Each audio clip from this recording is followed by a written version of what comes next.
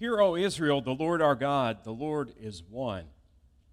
Love the Lord your God with all your heart and with all your soul and with all your strength. These commandments that I give you today are to be on your hearts.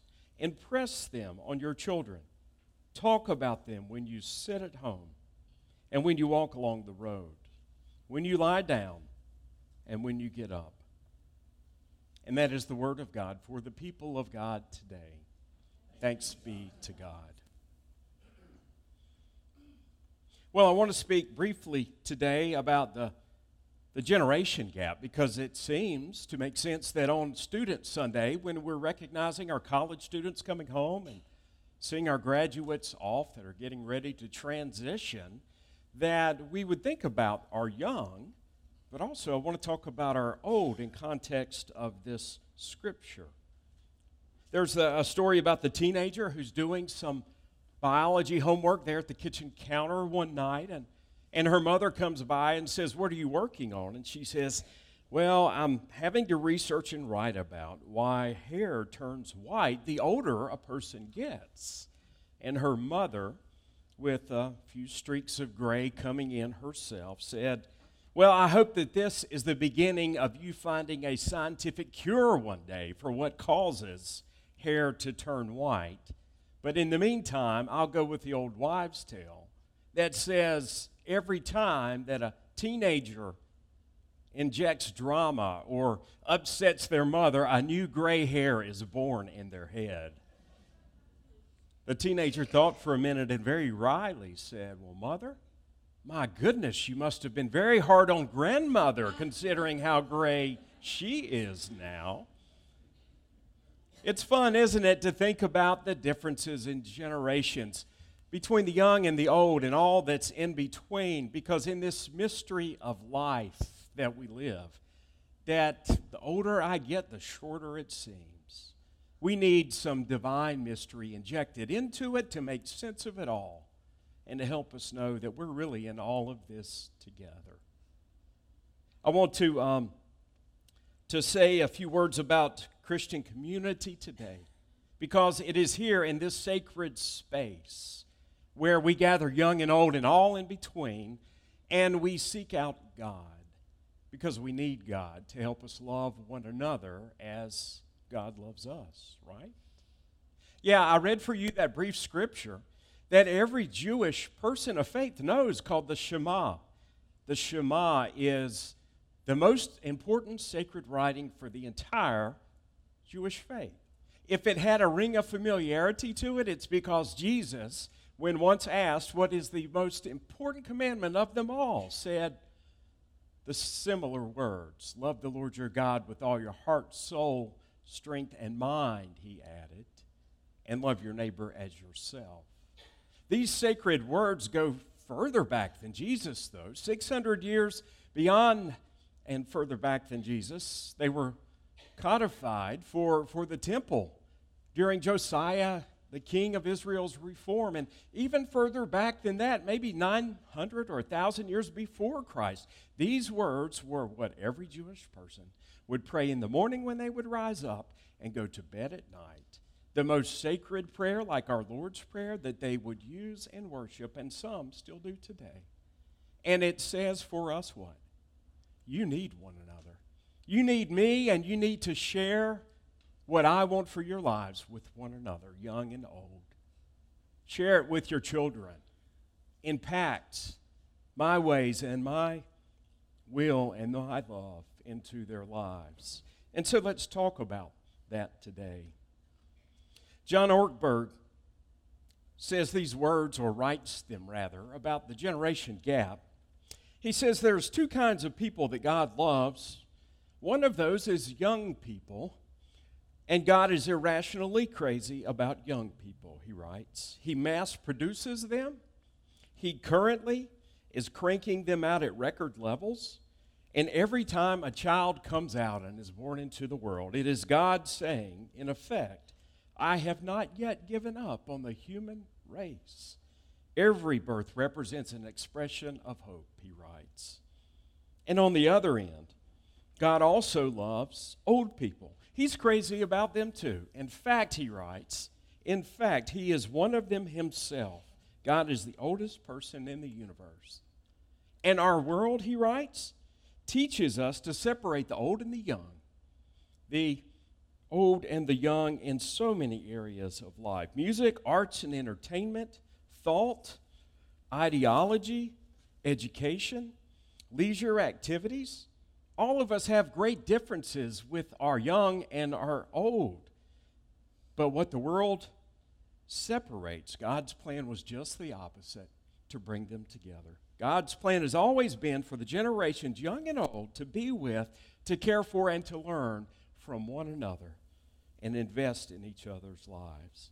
And that's the church at its best, I think.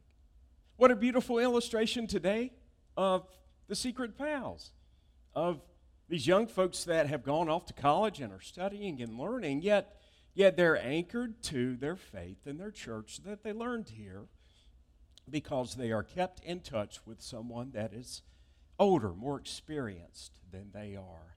Did you know that studies show that about 50% of young folks that leave the church that they may grow up in and have been discipled in will never return to the faith once they get to their adult lives? There's a lot of reasons for that we don't have time to discuss today, but this we do know, that if they are tethered and keep in touch with someone of faith older and more wiser than them, that the chances of them being involved in their faith increase dramatically. And so today, a few challenges before we go. And the first of those is to the young people. You're spread around a little bit. You graduates or graduates to be, or your college students, you need to be intentional about hanging out and loving on people that are older than you. You do. That's all there is to it. You need to connect and to learn from them. Older people have the wisdom that you need.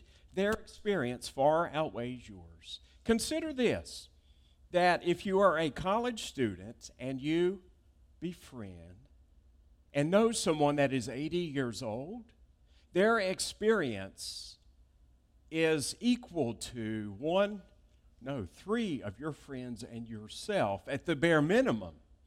Think of all of the oozing wisdom and life experience they have for what all it is that you will face. If you will befriend older people and see benefit in that relationship here in the middle, in this place of faith, God will bless you and guide and direct you in ways that you're going to need when you are tested. Some of you are going to be tested academically to go on to the next level of education. Some of you will be tested by professors or even friends. You'll have not just academic tests, though, but moral tests, character tests about who you really are and what you really believe deep down inside of your heart. And those tests seem to be the most difficult. Older people can tell you some stories about pitfalls to avoid and times when they wish they hadn't have done with what maybe you are thinking about yourself. And so spend some time with them. Befriend them. You have grandparents? Great. That's a natural fit.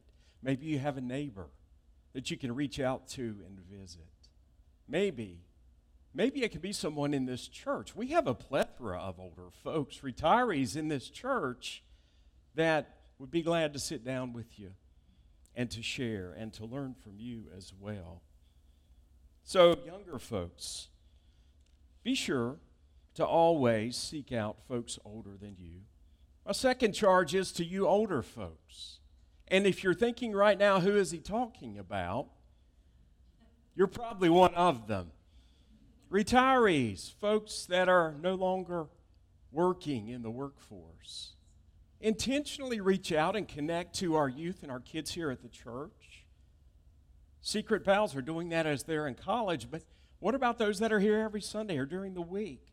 How is it that you can get to know them? You need them. Did you know that? You do. Don't be all curmudgeon-y and think that you have all the answers and everything that you need. There's nothing more of a turnoff And nothing more that shows age than thinking that you have all the answers and that no one else has anything else worthwhile for you to hear or learn from. You need these young people's energy. It may wear you out chasing them around if you're babysitting them or have grandkids, but you need their energy and their enthusiasm for life. Don't you? I'm going to tell you, you do. Because that's what keeps you young at heart. And that's what makes life worthwhile. Didn't Jesus recognize this? That kids, that young folks have wide-eyed wonderment of the world. And they see things in a way that the older people, the older I get, the more I recognize. With a hardened heart and set in my ways that there are possibilities out there I have completely forgotten about. The little kids were running as Jesus was teaching. It'd be like running in church nowadays on Sunday mornings. And his disciples said, kids, shh, be quiet. He doesn't have time for you. And what did Jesus say to his disciples? No, let them come to me. Because to such as these belongs the kingdom of God. What great amazement and wonderment kids have, and energy that we need. Retirees, older folks especially. We need them to show us that life is not over and it's worth living every day. Besides, you need them to show you how to use your smartphone, don't you? You do. You need them to show you how to upload pictures, to share them with your family far, far away. You need young folks and their bent and their abilities to do technology to help you learn how to stream video at home so you can cut cable and save some money. You need younger folks. And you can deny that, but it's essential. Because otherwise you can grow old and cranky and set in your ways. Gosh, talk about generational gaps. I'm going to say two names now that half of you will recognize and the other half, the younger half, may not even know about. But it's two folks in the entertainment world that we lost this past week that were both iconic in what they did in their realms. One of those was Tim Conway, and what a great comedic actor. On the Carol Burnett show, he and Harvey Korman, I can still watch those reruns and just laugh. Tim Conway cut from the same cloth as Barney Fife. Yeah, he was lost age 78. The other was Doris Day. She was a great singer, but also a great actress in tons and tons of movies. She defined a generation of women, and she even did some musicals, which I'm not that familiar with. But there is one that she did, one movie called Young at Heart. And it was renamed that, the title of this movie that she did, because the co-actor, Frank Sinatra, had a big song out then in 1957 called Young at Heart. It was such a hit and rose up the charts that the movie producers thought, let's use that title for this movie because he's in it, and we'll get more people to buy tickets. And it worked.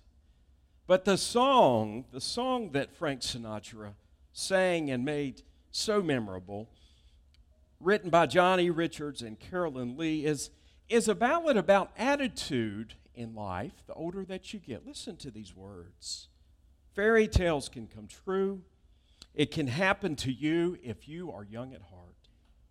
For it's hard you will find to be narrow of mind if you are young at heart. You can go to extremes with impossible schemes, and you can laugh when your dreams fall apart at the seams, and life gets more exciting with each passing day, and love is either in your heart or on its way. Don't you know that it's worth every treasure upon earth to be young at heart?